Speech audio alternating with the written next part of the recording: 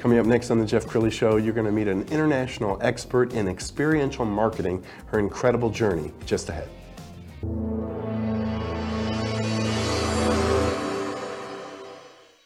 Many are predicting that the worst is yet to come, which is unfortunate, said one person here.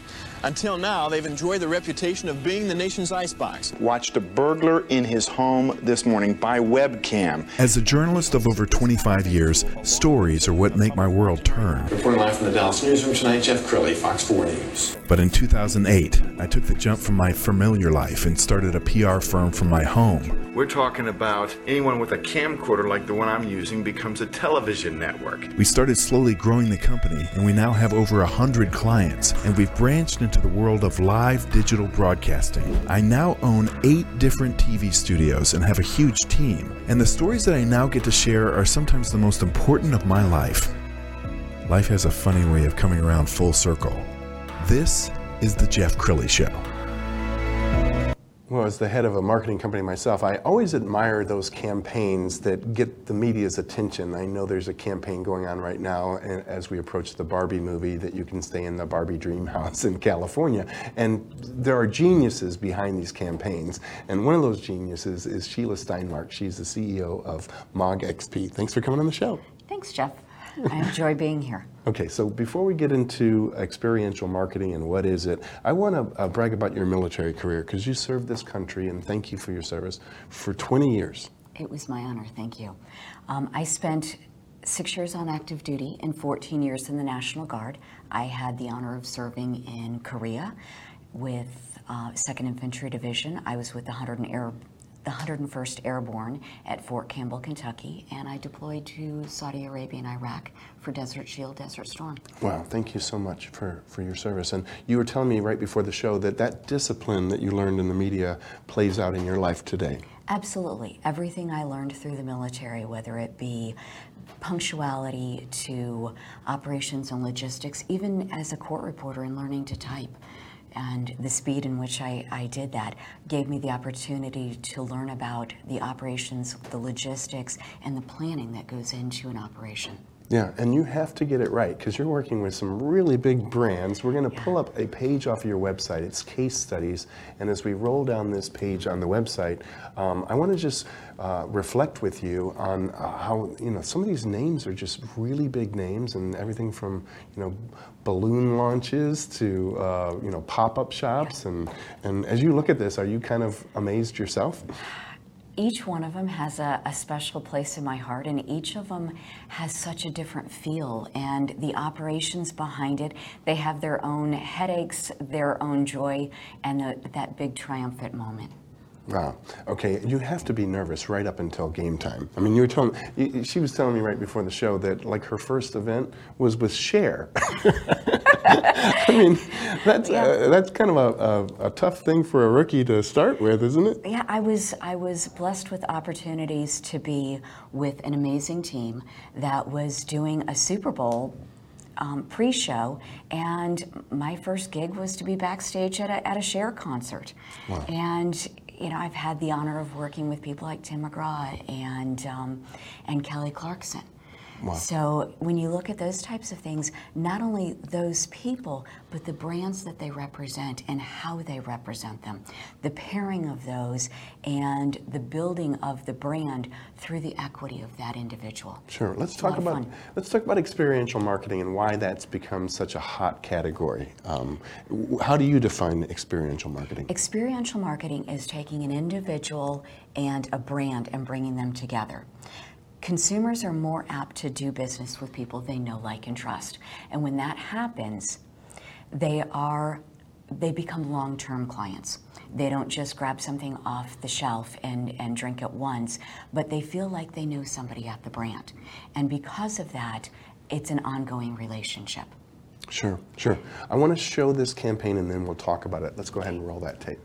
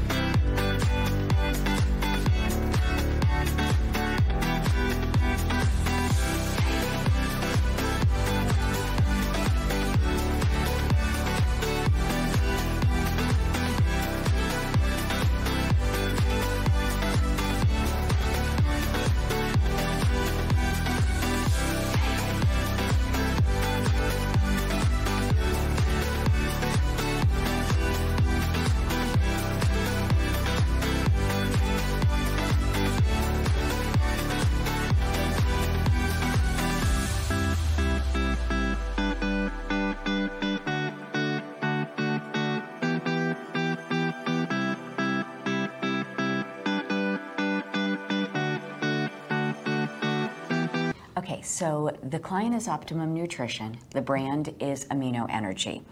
And in coming up with this, they had a need to sample product. It is in a very, very busy space. It's a sports nutrition drink. It is an energy drink. But Optimum Nutrition has a commitment to having very clean products, great ingredients, and so they wanted to sample as many people as possible. This is what I consider a very down and dirty type program. It doesn't have a ton of equipment. It is boots on the ground. So very grassroots, and it's how many samples can we get in the hands of consumers that are the core demographics of this brand. And it creates an enormous amount of buzz, I bet. Absolutely. That day. Where was that? That was in LA.